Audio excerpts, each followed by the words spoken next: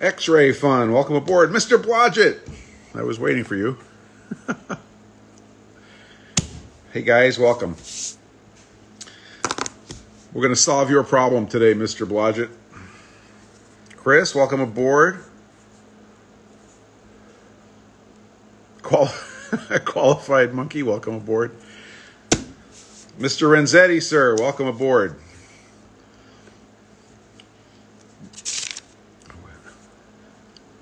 Hey guys. So, Andrew, welcome aboard. So usually the way things work is we unlock the front doors and like there's a charge here. So we're going to let that taper a little bit. And then we'll bring you in, Robin. Yeah, nice to have you here, Andrew. Bart, welcome aboard. I knew you'd be here. Adam, welcome aboard. So today is Sunday, and it is 1300 Eastern Time, 17 Zulu. And in a strange turn of events, I am not working in the shop today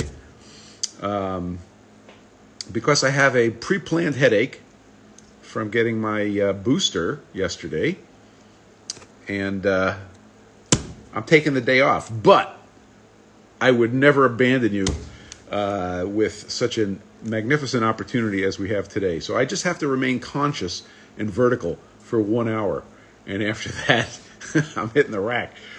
I've got 5 sets of 6-inch PFG stones sitting here with the major faces all done. And those will get finished, I don't know, Tuesday, I think. Thank you, Precisely and Precise. I wanted to make sure that the nanobots can track my position even better. Okay, so with that, while we're ramping up here, I'm going to bring Robin in. Why not? And we'll just chit chat until we get into the meat of the topic today, which is lapping. So Robin, go ahead and hit that magic button, and we will we'll bring you in. So if you guys have questions, the number one best thing to do is if you're on an app on a phone, there's like a little button down there that has a question mark inside of a little dialogue balloon. If you see that, that's the question button. That's the best way to put a question in. The second best way to put a question in is to put it in the chat. The reason I say that is sometimes the chat is rolling and we might miss a question. And I will be repeating the questions for Robin, and I'm going to hit the magic button on my end here, Robin.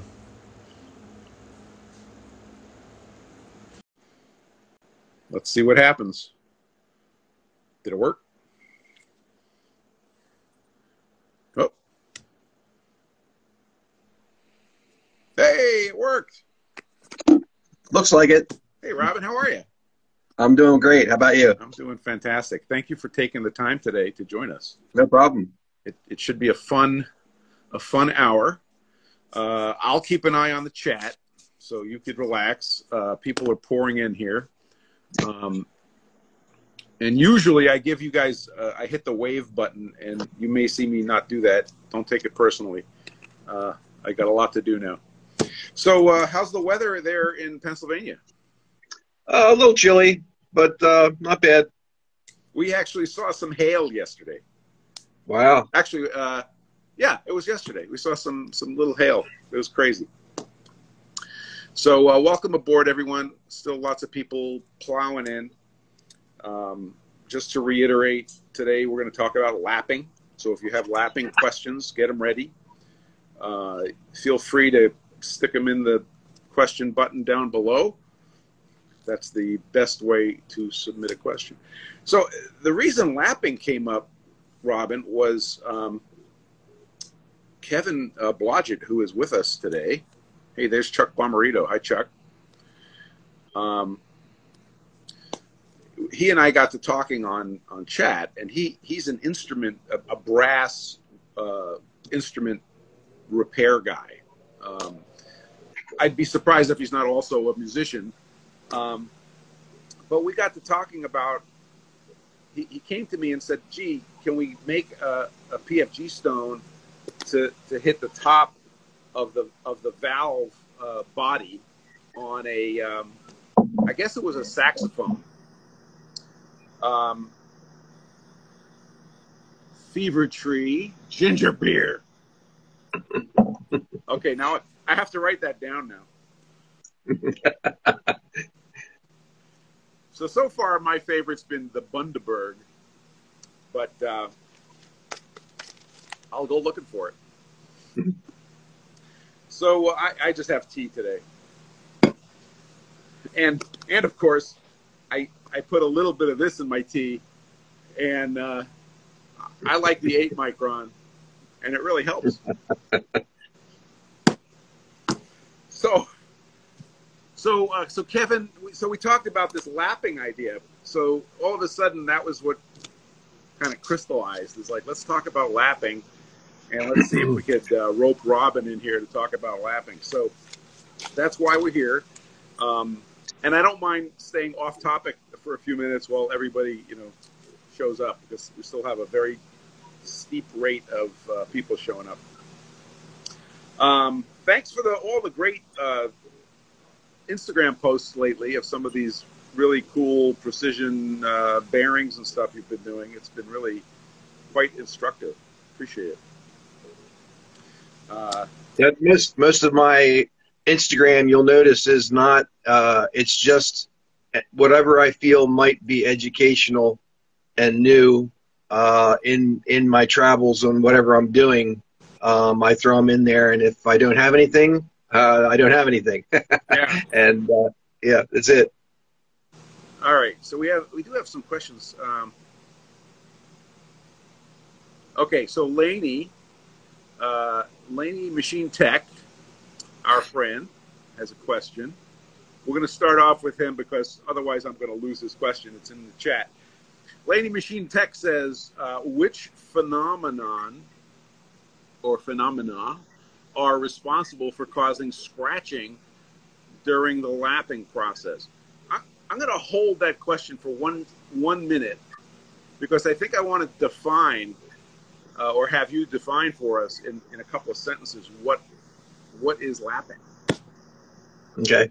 Number one, and I'm not joking, I am not a lapping expert. I'm one of those guys who just goes at it and uses my mechanical intuition and experience to get to an end result. And yes, that usually works, but I truly am not a trained lapping specialist. But lapping is a process of taking some sort of abrasive and typically having a lap material which is softer than the material that you intend to lap, meaning the part, such that the abrasive particles will tend to embed in the softer lap and basically turn into an abrasive tool. Is lapping always considered a process where the abrasive is embedded into the lap? Is that a definition? No, because there's also free abrasive lapping, which is where tumbling abrasion occurs. And there actually was a company called SpeedFam whose specialty was free abrasive lapping. But that typically gives a matte finish, even though it's flat, it's matte. And if that works for you, that's great. Actually, one of my recent posts here on this bearing arrangement was using the silicon carbide, dry silicon carbide powder and alcohol, and doing exactly that, free abrasive tumbling abrasion. And what was good about that is it gives you a very textured mechanical tooth surface to those gluing areas. And if you look at those pictures, you'll see there was like just a flat, matte look, no shine whatsoever, just the ideal surface for bonding. And in the process, by using the flat materials and the silicone mat and the magnetic chuck, I was able to actually have it make the mating surface more uniform so that the glue line would be relatively parallel and any high spots and things would get rubbed down. So best of all worlds there. But that's free abrasive. Yes, two different things. And one note here, it's very important to realize that your lapping technique, you need to be identifying what modes you're in. Well, I'll stop there because we'll probably get into that further. That's pretty awesome. I know I have this mental picture of aluminum oxide grains being a little roundy and silicon carbide grains being much sharper. Does that have to do with the surface ending up matte with the silicon carbide? Well, the silicon carbide is just a harder abrasive than aluminum oxide. The actual particle shape, I think, just like all aluminum oxides, there's all different grades of aluminum oxide, like 38A, versus 32A. 38A is in grinding wheels is a much more friable particle, which tends to be a pickier, gnarlier kind of grain. So yeah, that's somewhat independent of the abrasive. Okay. And one other thing is, some of these things here I might be saying might be just my opinion and might not be technically correct. So I'm not, just because when people speak authoritatively, people assume it's all correct knowledge, and I'm giving you a warning that everything I say here might not be correct. Actually, that's a requirement on this particular line. So that's totally fine. I'm going to pull one from the question box here. That's a good one. I like this one. If you could have just a few lapping compounds in your toolbox, which would they be? In my case, a diamond and a garnet, or time saver or whatever. Diamond because if you're out to get precise surfaces, you want an abrasive that really cuts. And in my opinion, if you're doing hardened steels, anything but diamond is a total waste of time. It'll get the job done, but you're just making life miserable for yourself compared to using diamond.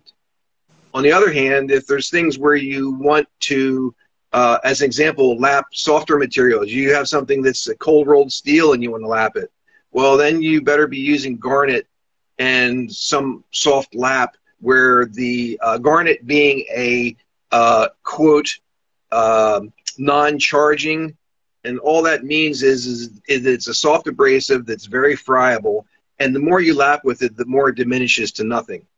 And you keep going far enough and keep rinsing, it basically disappears. So that's somewhat the premise of the time saver materials, and garnet is just as good for that application. So those would be the two if I could only have two, one for the hard stuff, one for the soft stuff. I pulled off my shelf some stuff that I bought and, of course, have no idea how to use. The clover, which is block type. Nothing wrong with that. And that's a, let's see what that is. Silicon carbide, I believe. That's probably. Yeah, they call it a silicon carbide grease. So yeah, it's pretty heavy. This one's a 600, and this is more clover and a little. Yeah. And I do use those, even though I said diamond. When I was talking about hard stuff, I meant hardened tool steel and things.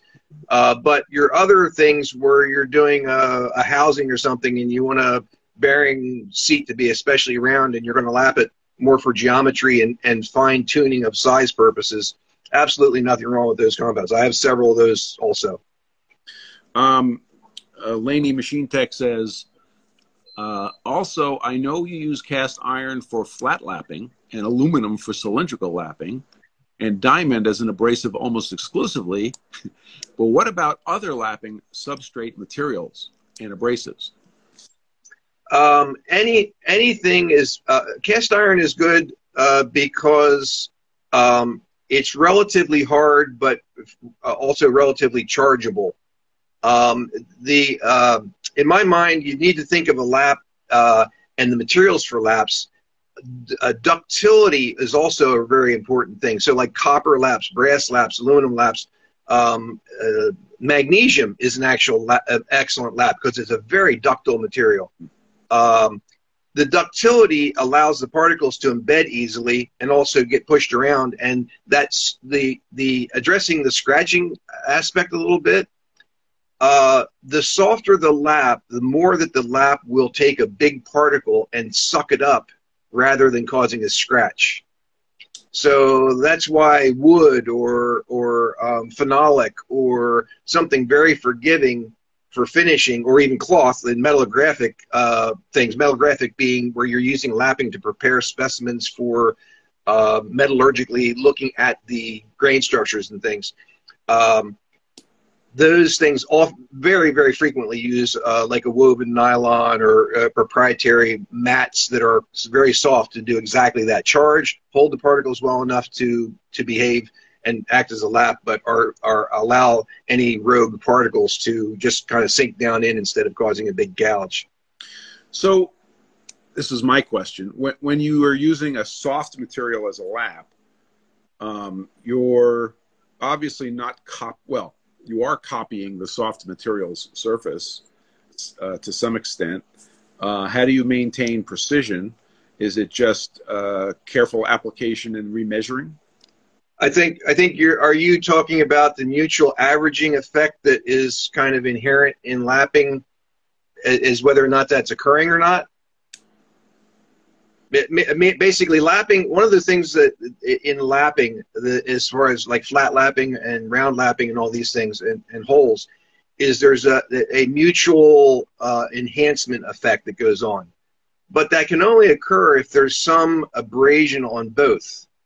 Meaning, if you have a super soft lap that is charged and is only going to cut, it's not going to round up. It's going to hit, all the high spots are going to hit for a long time, and it's not going to create the geometry that you're after. But that's where the skilled lapping person will say, if I run this lap loose, I'll switch into tumbling mode, and I'll force that lap to behave and get eaten and change. So that's where the pressure on your adjustable ID lap or your pressure on your OD lap, that's where the skill comes in. Knowing how to feel for that, whether you got tumbling abrasion going on, and a good way to tell that is what color is the swarf. If you have an aluminum lap or you have a brass lap and you're lapping steel, and you got all this gold powder coming off, guess what's getting abraded? The lap. Okay. And sometimes you can get in that mode and it's tough to get it to change, and that can drive you crazy. So that's a very important aspect of realizing the good and bad of tumbling abrasion versus that. So ideally, if you're out for real precision, and if we have time, I'll give you a real quick story. Where I worked, we made diamond industrial dressing rolls, and we bought a brand new Moore No. 3 measuring machine, which was like completely ridiculous for the size company we were, but we needed it for the precision that we had to inspect parts for to be able to make the parts. Well, the quill kept sticking. The Moore serviceman comes down, when we were very good buds, came down like 3 times, crocus clothing the outside of the quill, taking it out, crocus clothing the outside of the quill, putting it back in very carefully. Still sticky. So I said to him, I said, that's it. We need to lap this thing. And he just about pooped his pants. And I said, no. I said, trust me. I said, I guarantee we can do this. And how we do that is we make the ID lap and an OD lap matched, both out of the exact same material so that you get the mutual averaging. Use the diamond size you're going to use, lap them on each other, and actually adjust the lap so that it's actually on size. So instead of any conditioning happening with the OD lap on the quill, it was ready to go, charged, completely pristine. We did that, end of story, and everything was fixed. So there's an example of where knowing what's going on and doing a proper sequence there, you can do that kind of thing. And what material were the laps made out of? Cast iron. Okay. So cast iron is a very common lap material. I mean, yes, and bronze, soft bronzes, pretty much anything works. as long as it's, you know, some degree softer than what you're trying to lap. Oh, that's awesome. Good story too.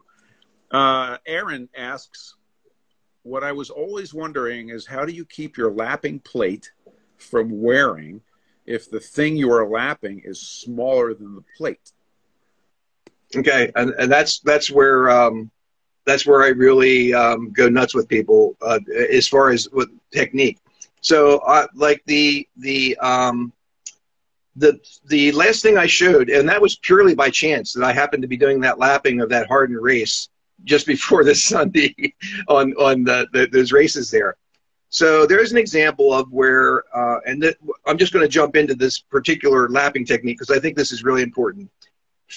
With hand lapping, with machine lapping is a whole different animal. When you got a lap master and all that, yeah, the plate's flat and you've got pressure plates and all that works great. But when you're hand lapping, there's only one thing that matters. You lap your part, you take it off, you look at it with an optical flat, and you see what shape it is.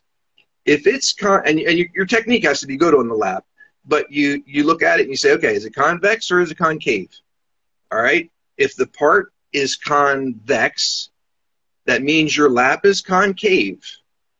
So you only need 2 laps. You always have to have 2 laps. You don't need 3. Forget 3. Forget the 3-plate method. Forget it. Not totally unnecessary. So you take this lap, which you know is concave, and and there's another golden absolute rule of lapping. A round lap, one on top of the other. The upper lap is going to go concave. The bottom lap's going to go convex, period. The more you overhang, the quicker it happens, and the more, the greater it comes.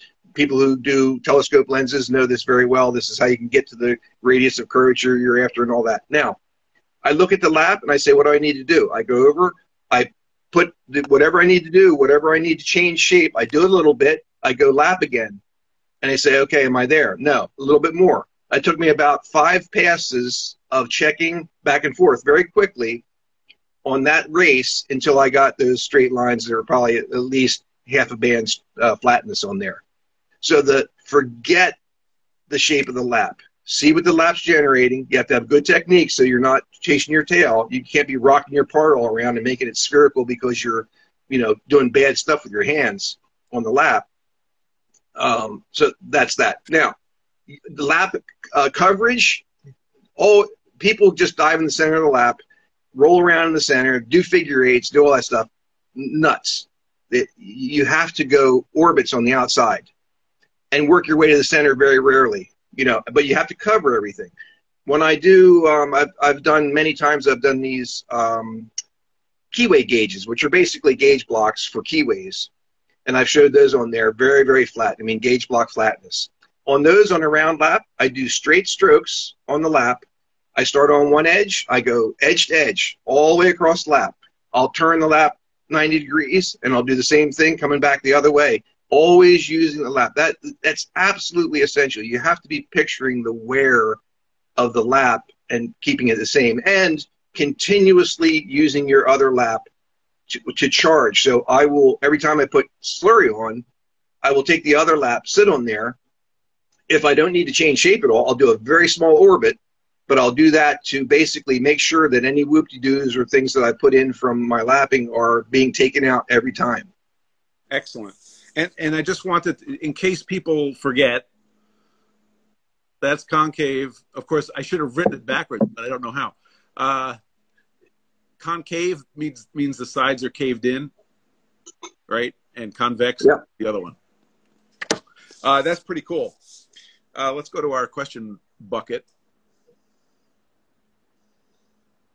Fad Radcater asks, can you overcharge your slurry? What's too much? Yes, you can have too much abrasive, and meaning that there's so much on there that you end up with more than can charge in, and then it forcibly is forced to tumble because it has to go somewhere, as opposed to being a little shy of abrasive and telling that. There's also magic in the abrasive in the slurries for manufacturers. So you can take compound and mix it with WD-40 and or whatever your favorite lube is and put it. But if you've ever experienced using, like, buying some real Chemet, that's one I have experience with, slurry, or an actual manufacturer's slurry, those solutions are not just some willy-nilly, thing. They are really engineered to make lapping happen really well. And it's night and day difference. Even on the ceramic lap, which is a different story, how the mechanics of that happens, but on a ceramic lap, that stuff cuts like mad. So there is benefit in actually buying a purpose-built slurry. If you intend to do much, it pays off. Cool. Excellent answer. Thank you. Let's see. Who's next? We got that one. Oh, okay, so the question box is empty. And let me go back and chat here.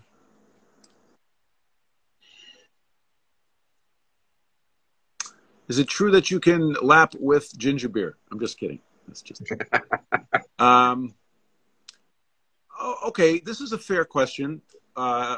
DWC Plumbing and Heating says, may I ask, what is arithmetic average? So you talked about the resulting surface coming from the average of what's coming off the lap and what's coming off the work. Can you give somebody who maybe doesn't have a lot of math? Well, the arithmetic average is one of the terms used in surface finish terminology as one of the gazillion different ways of interpreting what you're looking at from the topography of the surface. So, I have to go look those things up. I'm no expert on there, but AA. So that's a typical thing you'll see. A 5 AA finish, arithmetic average. It's just defining the math of when you see the actual stylus travels, and you mathematically take what's there. It's how they condense that into a number that isn't peak to valley or whatever. It is, and there's all kinds of things in surface finish. Kurtosis, is it a bunch of real high peaks with low plateaus, or vice versa? As to how the bearing area actually works on that whole science in itself. But I think the averaging might be what he's talking about, where we're talking about the surface geometry averaging out.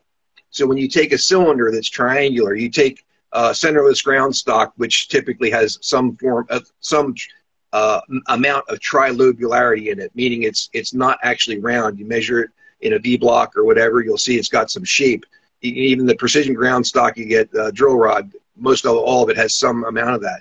And you think that's round, or you even buy precision ground shafting, and you think it's round until you run a lap on it, and then you realize, holy smokes, that looks like garbage. And Stefan, in my D-bit grinder rebuild, and one which Stefan has just been doing to his, you can see the effects of that. So there's a case of where that averaging there, or elastic averaging we're talking about the highs and lows knocking each other off, and you end up with something that's way more cylindrical in the end with good technique than either of them started out with. And so that might be the aspect he's talking about. But either way, I think we'll hit it from both ends. Yes. Let's see. Tyson Blaze 10 says, can we use non-metallic materials as laps? For example, Delrin or some machinable plastics? Yes, they work very well. But in thinking of a lap, there's always this trade-off of it can be super easily charged, but if it doesn't have enough strength to keep the particle from skidding in the lap and creating a trough in the lap also, then it's not really effective. So there's that trade-off of having a little bit of tenacity to hold the particle, yet still have the particle be able to embed. So a really good material for a lap for that type of thing would be like linen phenolic material. So it's got a crispy phenolic resin, but it also has the linen fibers that are in it that give places for these particles to embed. Delrin is as an example, nylon, a little bit too rubbery. So you're not gonna get any. It's not going to abrade easily. It's not going to get shaped easily. It has to have a little bit of crispiness of a plastic in order for it to conform to the thing. Wood works really well for like high polishes. Like take a piece of pine and bore a hole in it that's the size of your part and put like 1 micron on it, and it's crazy. And there's a case of where it's soft enough that the particles. No particle is going to give you a scratch because it just dives into the wood and embeds in the wood deeper. But Robin, wood is not nearly expensive enough. Okay, use ebony. Yeah. Okay. Or ironwood, or yeah. Now you're talking. I think we covered your question on scratching. We'll come back to you, Laney. Mr. Croteau says, let's talk more about foil on surface plates. I think Ox Tools did a little thing on putting a piece of tin foil on a surface plate, and that's your lap. What do you think about that? Yeah, I also showed that on the lap, on my surface plate lapping, where I used the adhesive-backed aluminum foil from McMaster, and there's a case of where that can work, but if you're out for that will work as far as abrasion, but if you're out for precision, you have to keep in mind the stability and precision of the surface. So anything that's got an adhesive backing that can keep moving around and all that, if you're trying to lap precise stuff, can give you trouble. But aluminum on a plate can work very well. Absolutely.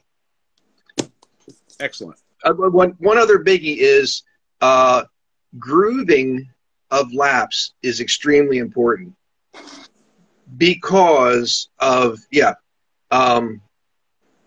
breaking up the surface such that the speed at which a hydrodynamic film starts to form gets faster and faster. And so in other words, if you have a surface that has no grooves, hydrodynamic film forms very easily. Got a very large surface area, and that forms right away. And that's a real bane to hand lapping because it starts to float, gives you edge rounding. That's where it goes flat, and then at the edges you get this roll off.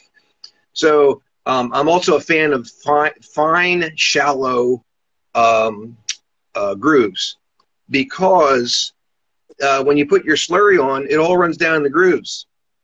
So having grooves that are only deep enough to break up the surface pressure is a big advantage in cleaning and everything else. So my grooves on my laps are probably only maybe 10 thousandths deep at the most, and narrow and fine pitch. It's also important to note that if you're out for real precision, at the very end, very slow strokes where you almost can feel the part starting to tend to ring to the lap is very helpful, because then you're getting down to where you're getting absolutely no float on the film of slurry. Outstanding. That's pretty cool, because I've been thinking about making some laps, and we'll get back to that. So let's see. Another question. Laney Machine Tech relentlessly asks, do grooves also contribute to scratching? Well, contaminate if you're out for crazy finishes, and it matters whether there's any high polish on deep scratches, which is an easy phenomenon to have. Basically, when you are abrading something, let's just take it with sandpaper. You start with 220 and you polish a shaft. And if you go from 220 to 1200, you're absolutely going to have high polish on deep scratches. It's going to take you a century to get that 1200 to actually get down to where you have a uniform 1200 finish. So that's why you see people go through this progression. You say, yeah, I'm in a hurry. Well, you're in a hurry, but you're not going to get there, because you got to go from your 220 to 320 and down through if you want to get there the quickest way. The same thing can apply in lapping, that you need to go through a progression. Now, a lap will cut quicker because you've got, well, it's more so in cylindrical lapping because you've got controlled pressure where you can't have any hydrodynamic. Hydrodynamic float is controlled in how tight you have the lap, as opposed to where you're hand lapping and your hand pressure is all, and gravity is all that's been keeping you from floating. The particles can get in the grooves, the brace, the actual swarf and all those things, and you keeping a lap clean, those grooves can be a place where keeping it clean is a problem. And any dirt you have around when you're lapping, if you're going to try to do gauge block finishes, you better have, a dust cover and all these things, because just ambient dust and things can get on there. Once you get a piece in a lap, and on a flat lap, you can identify this. Sometimes you'll get a scratch, and you'll actually be able to see the particle where you'll see the little streaks all radiating off a particle. And that's a particle that you need to dig out manually. Literally take a little, blade and go in there and pick that particle out, because it's going to stay there forever and just keep scratching, and you'll keep seeing those marks around it forever. Once one of those ends there, that unless you pick them out, you're done. But that is also a place where you can take a sacrificial piece, go into tumble abrasion mode in your lapping, keep it loose, intentionally abrade the lap to chew the whole lap surface away and refresh it, and then come back to charge again. That's awesome. So it sounds like the real skill is being able to be in tumble mode or charged mode at will, and doing the right thing. And Andrew Lasura asks, and he apparently is Laney Machine Tech's wingman. I don't think I really heard an answer on sources of stray scratches that Laney asked about. So I think we got it. So I'm going to call that gotten. And if we didn't get it, we'll try to hit it again later. Yeah, a stray scratch is a rogue particle that is bigger or sitting at an obnoxious angle relative to the rest in a lap that's too hard or whatever, that is just causing a scratch. And that scratch, like I said, especially this embedded particle, that it really gets seated in and is high in the lap. That's not just going to go away. You have to actually identify that. And unfortunately, that can turn up, and all of a sudden you were going great, and then now you've got all these spiral scratches in your piece, and you're like, oh man. And there's no answer other than get that lap to behave. And there's not. Keep in mind, the best thing to do there is let's say you're lapping a 1-inch piece. Get a piece of 1-inch cold rolled, and go lap on that cold rolled first, then get the lap in condition, then come back to your piece. Don't think you have to get that lap to behave on your work piece.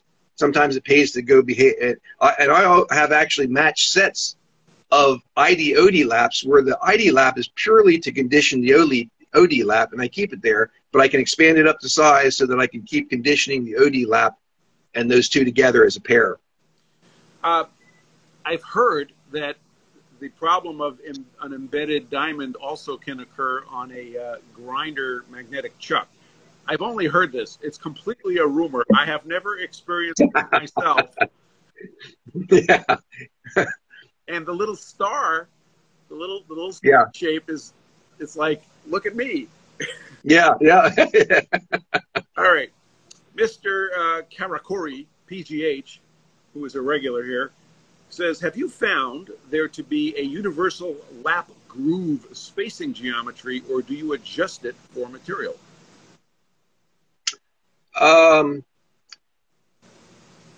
flat laps, for some reason, I just like not for any particular reason, but I like the 60-degree versus 90-degree, or 30-degree, whatever you want to call it. So I have diamonds instead of squares. Yeah, purely, I can't justify it for any other reason, but definitely fine pitch. Well, then you could use your newly set up D-bit grinder to make a lovely 60-degree single point cutting tool, right? Yes. Yep. And I do that in the router. I've done lots of posts where I've done actual surface plates and that with the router, and it's amazing how those bits last. To do an entire plate, even a plate that was charged with diamond, and groove it, and they hold up amazingly well. That is very cool. We're going to rip through these pretty quick. Oh, you know, I don't think we actually answered that question though. We was talking about the grooving. On cylindrical lapping, axial grooves, in my mind, are all that are necessary. You want something where the slurry has a place to reside that is full length, so that it can wick into the surface all the way around. So if you're going to do it one way or the other, I would do axial grooves, typically with bandsaw if it fits, or doing a shaper mode on the lathe with a tool, go inside and put grooves in. They're the most effective in my mind for the cylindrical, and then the flat, like I say, diamond is my preferred, but not for any technical reason that can be justified. So is it a correct statement to say that the motion of the lap should be at perpendicular to the line of the groove? Yes, because otherwise, if it wasn't, think of it this way: if you did just radial grooves that weren't a thread, you could actually get an effect where if you don't move the lap continuously, where you actually end up starting to create grooves in the part. If you just sat still and just sat there, and you'd actually end up with ridges where it was abrading, but not where the grooves were. But I don't think anybody's going to do that on purpose. Okay. Yeah, I just wanted to clarify, radial versus axial. Let's see.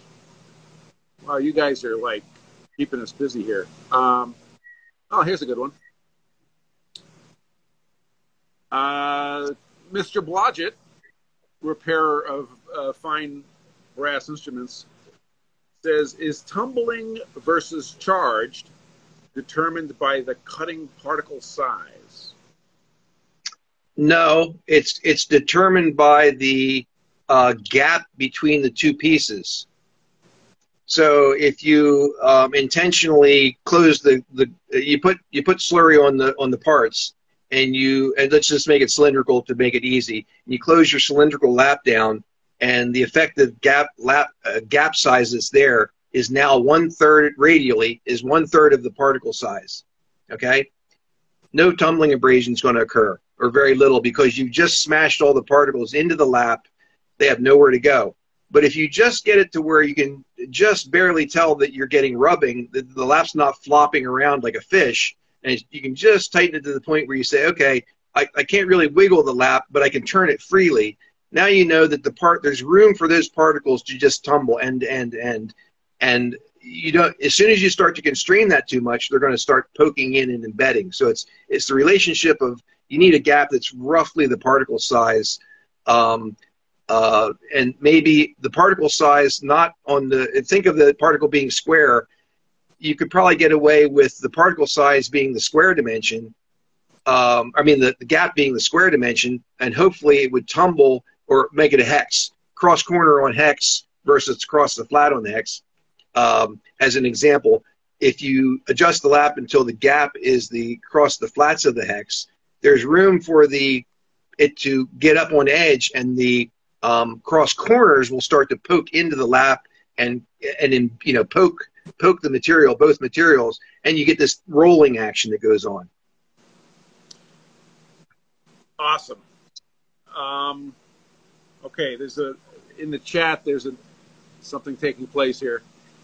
Andrew Lasura says, I have had a few instances of going slow and getting surfaces to almost ring together, and surface finish seems to suffer immensely. Wait. Let me read that again. I have had a few instances of going slow and getting surfaces to almost ring together, and surface finish seems to suffer immensely. If it gets that tightness of ringing for a moment, any thoughts? So I guess Andrew's saying it gets tighter and tighter and is almost ringing, and then the surface finish gets harmed. Well, you can still get smearing and things going on. I'm not sure whether he's talking about cylindrical lapping or flat lapping. Um, you still have to have lubrication, and if you're that's hard to tell depending on what's particle size you're talking about, and different things like that. But you can go too far on the slow to where it has to still be smooth. So when you're feeling that and you have that pressure, you have to control that. If you press too hard and it starts to ring, you have to let off to let that not get too far in that direction, because you don't want to get to the point. And you also have to remember one very important thing about lapping is you have to respect the strength of the charge, meaning how much force can I put on before the charge gets torn out. So, and that depends on how hard the lap is versus the part and all those things. So that the actual tension on the lap is very, very important. You have to get that feel where you say, okay, that drag right there, I can tell that's really cutting happy. And you go more tighter does not mean faster. You know, it's not like, oh, I need to take this off quicker, make it tighter. No, you can end up just tearing the charge out, because there's a in my surface plate lapping. That's where I really experienced the effects of having a lap with too heavy of a PSI on the charge. The 18-inch plates I have are very, very heavy challenge surface plates. They're 135 pounds for an 18-inch square surface plate, which is over double what an average, garden variety surface plate is. And that amount of weight on the charge exceeded its ability to stay in the plate. And that's where you get smears, and you go along and you feel a drag and pull, and oh, that's no good. So there is a range of pressures for a given lap and how the charge stays in there, where you get good cutting that it's happy with. You exceed that, and you start to tear and drag things out. Fascinating. DWC Plumbing and Heating asks, does heat treatment affect surface finish after lapping? I am an amateur. Listen, buddy, we're all amateurs here, except Robin. Robin's not an amateur. Can you have? So let me phrase it a different way. Can you have a situation where you do your lapping and then you go to heat treating? Is that ever a condition is that ever a good way to go? If you're using vacuum heat treating, it's not a problem. Okay, so we've talked about forget it on any other process. And in reality, this is my chance to promote vacuum heat treating. If you're doing something that can be vacuum heat treated, just save yourself a whole bunch of grief. Spend $105 for a minimum run at Solar Atmospheres. I get nothing from them, and your parts come back so pristine, absolutely no decarburization. They're just a thing of beauty with no distortion, everything. It's just saves so much grief. I am looking forward to using them. I have a project that I want to do that with them, but I haven't done it yet. Okay, let's see. I don't know what order these are coming in. Now, keep in mind his example there. The surface finish would be fine, but that doesn't mean that part, if you're talking, roundness in 50 millionths or 10th areas, it doesn't mean that part's going to stay that round. The surface finish will still be there, but the geometry will suffer. So if you're lapping for precision, obviously it needs to be done after heat treatment. Okay, I think we landed that. Prototype 3D.RO, welcome aboard, sir. Must be late there. Asks he's asking about the ratio between the dimension of the part and the dimension of the lap, for example, in round lapping. I think he means like the width of a lap that you're using on a round. Okay, there's when you're talking about geometry creation, you'll see examples in lapping articles and things where they'll show a very long lap, like a lap that might be 2/3 the length of the part. And a lap like that is to take a banana out of a part, curvature out of the part. So you're looking at the lap to do geometry correction that is other than roundness. It's also straightness or bow of the part, curvature of the part. Now, that's fine and dandy, but very hard to control, because all lapping you have to keep in mind thinking about what the wear pattern is, what parts of the lap are being exercised, and what parts, just in the normal stroking of things, what's going to get more abrasion regardless of what you do. So I would say for normal cylindrical lapping, I would not use a lap that's more than maybe a quarter the length of the part that you're lapping. And if it's a real long shaft, like like the D-bit grinder example, it might be 18 inches long and it's only roughly 1 inch in diameter. 2 inches long, whatever. You're more concerned with roundness there and uniformity than you are with it. You're not going to get the banana shape out of that thing. So yeah, and also as far as like in Laney's example of doing the cylinder square, there's an example of where you don't want a real long lap because you can't control where you're lapping to get rid of the shape. So if it's big in the center or the ends or whatever, being able to use a shorter lap to go concentrate on the areas where it needs it. And that's where, with just the right drag, you can tell what's going on without even miking it. You can say, okay, okay. And you just focus on the areas where you get the more drag and come back, and then you have to constantly maintain that drag. But you go hit the high points, snug up a little bit, and you can probably get within 20 millionths of straightness just by feel, by having a lap that's in good shape and feeling the drag. I can see that. I can see how you're just mapping as you're going. Yep. That's awesome. Laney says, yes, switching to the shorter lap was a revelation. Well, stick around. There's more where that came from. Let's see who else we got here. And Chris, he called an outside consultant for that. Yeah, exactly. We have a lot of outside consultants. Metrological apparatus.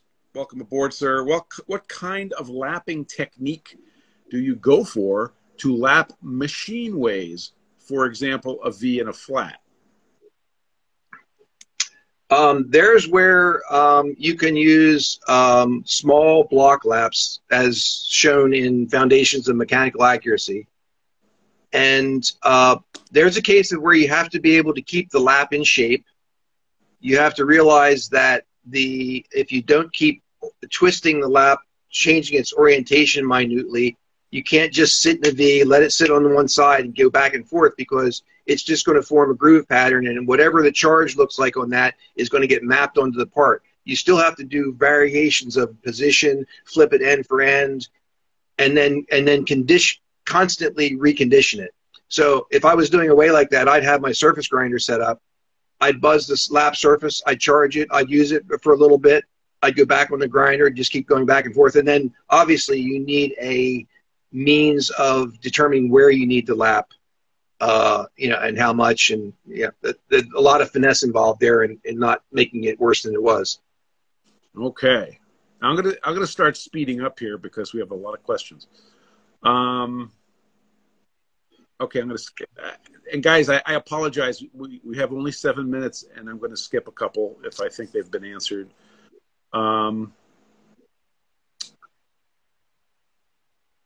So this is no, I think we covered that. Just talk amongst yourselves. Yeah, I think we covered that.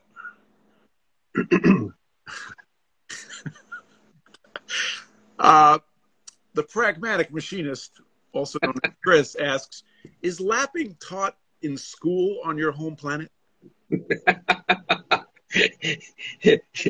It's taught in preschool. Okay, that's just awesome. Okay, Steve 7028, and Steve, I'm not picking on you. Yeah, I kind of am. He asked, what about handscaping? What? I think he means scraping. Oh, hand scrape. I was giving him grief. Okay. So What about that's an hand scraping? So that's an interesting question, because people are imagining, oh, lapping is super accurate, so why don't I go to my ways and just lap it, lap both sides, put them together, and off we go? Well, actually, there's the people who followed my grinder rebuild intently saw that there's a technique that has to be used very carefully, but that's where you scrape using your whatever masters you're using for the geometry. And as an example, the saddle or the table of the grinder, you do all that, you scrape it as if that's the end, you're done. And then I use 0.03 micron alumina. Very, very fine stuff. Insanely small particle sizes, okay? On the verge of not being an abrasive. And kerosene. And I put the machine together, lubed with that. This isn't like a paste. This is just enough of that stuff in there that you can barely tell it's there. And what that does is all the peaks that are actually contacting turn into mirror finishes. I mean, like gauge block mirror finishes. And it does several things. Number one, it's a very, very sensitive tell of where the bearing is and isn't, or is heavier and lighter. Now, at that point, I might go back and say, oh, this needs to be opened up a little bit here. This is really dense here, and I'm light here. And I might go in and flake with the scraper a little bit and do it again. But once I've got it to where I know I'm not cheating by actually trying to lap the ways together, I will lap that significantly, and Laney Machine Tech will attest to this. In tribology, meaning study of lubrication and interface of materials sliding on each other and those things, surface finish is everything. Having the plateaus of your scraping being these perfect mirrored surfaces means that scraping is going to stay put right where you left it and not rub its way in and have all this not abrasive, but particles that have to rub off and get embedded in the oil and all that. That doesn't happen. It's like pre-worn in. And I looked at my ways lately here, looked underneath with a flashlight, still looks like gauge block surfaces on the bottom of that scraping. Okay, and that oil film has this perfect thing. So there is a case of scraping combined with lapping, but very, very cautiously and with care. Outstanding. I either forgot because it's been so long since you posted that, or I didn't remember that you did that. That was awesome. We have one question here, and with your permission, I'll give my answer first. Sure. Do you ever save grinder swarf for lapping use? My answer is no. Agreed, no. Let's move on. Let's see. That's a pretty good question. Metrological Apparatus asks, how do you charge the lap evenly? Okay, on my little 6-inch round cast iron laps, I just put a swirl, like a spiral swirl of slurry on there. And because my grooves are so shallow, it all doesn't run into the grooves. And then I take the upper lap and put it on. I never put slurry on and then put the part on slurry. I always take the mating lap. Remember, I always have pairs of laps, and they're marked upper and lower. And the lower is meant to be the lap that you actually lap your parts on. Upper is the conditioning lap, regardless of what shape they are, to get what you're after, just so you don't lose track of which is which. So I always take that and take the lap and swirl it in. Now, the other example is, and this is a pretty neat technique, and I think I showed it in one of my videos, on the surface plate laps, the 18-inch square laps. I take a fan brush. The brushes, they're actually almost like a single layer of bristles in a big wide fan, artist brush. Reason for that being that you don't want a regular brush because you're going to end up with a ton of particles all stuck in this big wad of bristles. You don't want that. You just want something that'll spread them out, can easily be washed out because it's basically almost just a single layer of bristles across. You take that, you put your dry diamond powder in a stainless little pan, put your alcohol in it, you put the lap on the crane, flip it upside down, and you brush the slurry on the bottom of the lap with the alcohol and thing so that it all doesn't go in the grooves and sits on the peaks. You paint the whole thing so it's nice and uniform, take it over in the crane, drop it on the plate, you're good to go, and the thing's been nice and uniformly charged with a nice even layer. And in the case of lapping granite, you don't want any lubrication. You want it to be dry. So that's why the alcohol is the carrier. But the alcohol will actually have that particle actually stick to the plate even after it's dried dry on the plate. Wow. I kind of remember you doing the upside down thing on your project with the surface plate. All right. Let's see what else we got. You guys have been awesome with great questions. Okay, I'm gonna pass along this question mostly because I have no idea what he's talking about. Fad Radcater says, "What would be a good tool for a tender lapper?" Oh, okay, for a newbie, for a tender lapper to make for education of lapping. So, what should a artisan who is learning to lap make and go use as part of their education?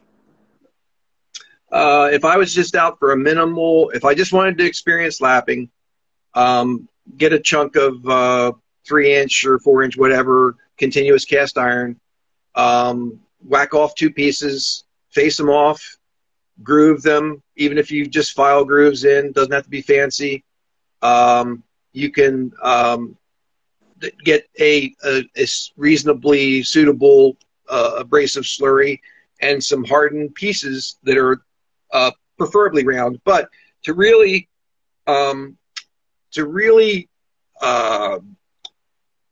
experience the whole thing, you need to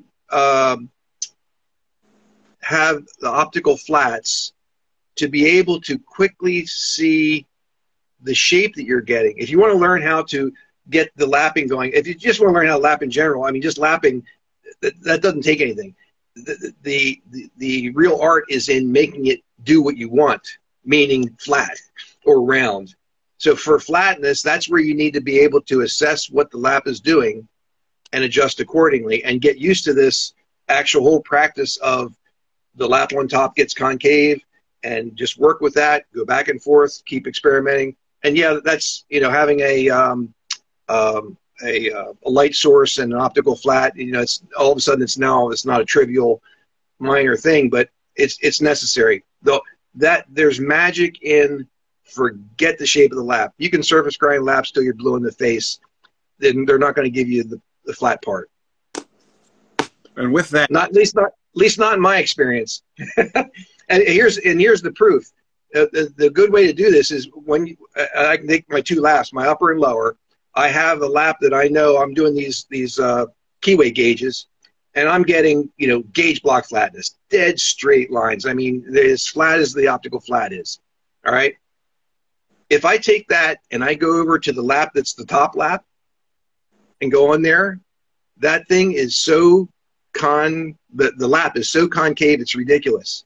The part is completely junk if I lap it on that one. So that proves the fact that having a flat lap in hand lapping. Now, last thing I'm going to say is the in hand lapping. When I say, you know, people say ask about figure 8, and I say forget figure 8. It's because you have to very, very carefully be thinking about the forces you're putting on this piece of material. You have to be putting your forces on down as close to the plate as possible so that you're not tipping, because just the slightest little bit of tipping action is going to give you convexity on the part that isn't because of the lap. So you start combining that with all these other things, you can chase your tail forever because you're doing multiple things that are causing the problem. That technique of how you hold the part, I think I actually described it in my magic surface plate video. I talked about how you hold the part and actually intentionally leaning, counteracting what you know is happening as you push. Those things are the magic of getting the lap, getting as good as the lap is capable of. So you have to have that mastered first, such that the changes you make to the lap, you're not chasing your tail with bad technique. And the reason I say forget figure eight, I'm not talented enough to do that dynamically in a constantly changing orientation doing this eight. Not to mention the fact a figure eight is going to wear a shape in your plate. You want to be doing circles. You can change direction, but on a round plate, you need to be doing circles if you're doing a round part and going around, or doing the straight line technique I talked about where you're really focusing on holding the part down. And there's the other things involved are heat from your hands. You start doing gauge block flatness, you can't be touching the part, so you make a little plastic carrier that has bearing pads at 0.2236 spacing from the ends so that it's not bending the part from there. And the pressure edge is all the way down at the bottom of the plate, so the part that's forcing it is all the way down at the surface. So you're not leaning the part. And you put it in that little cage and you lap with that so that you're not thermally distorting it, you're not bending it with your hands, and then you check. And yeah, there's a lot to it, but it's just a matter of applying basic mechanical principles and being aware of all of them. How come it always comes down to the basics? I mean, yeah, it's no fair. It's no fair. Yeah. Well, we're past the top of the hour, and I want to say thank you very, very much for sharing, Robin. This was awesome. This was like a sip of water from a fire hydrant. Yeah, thanks for having me on. Yeah, it was fun. Would you be willing to come back sometime? Sure. We'll go to the second phase of lapping, and it gives everybody a chance to go lap something, and then come with. Yeah. So, Robin, thank you so much. I appreciate you. Thank you. And everybody, we're going to wrap it up here. If you have any questions, save them up, and we'll try to get something going. Robin, thanks again. Thank you. Peace. See ya.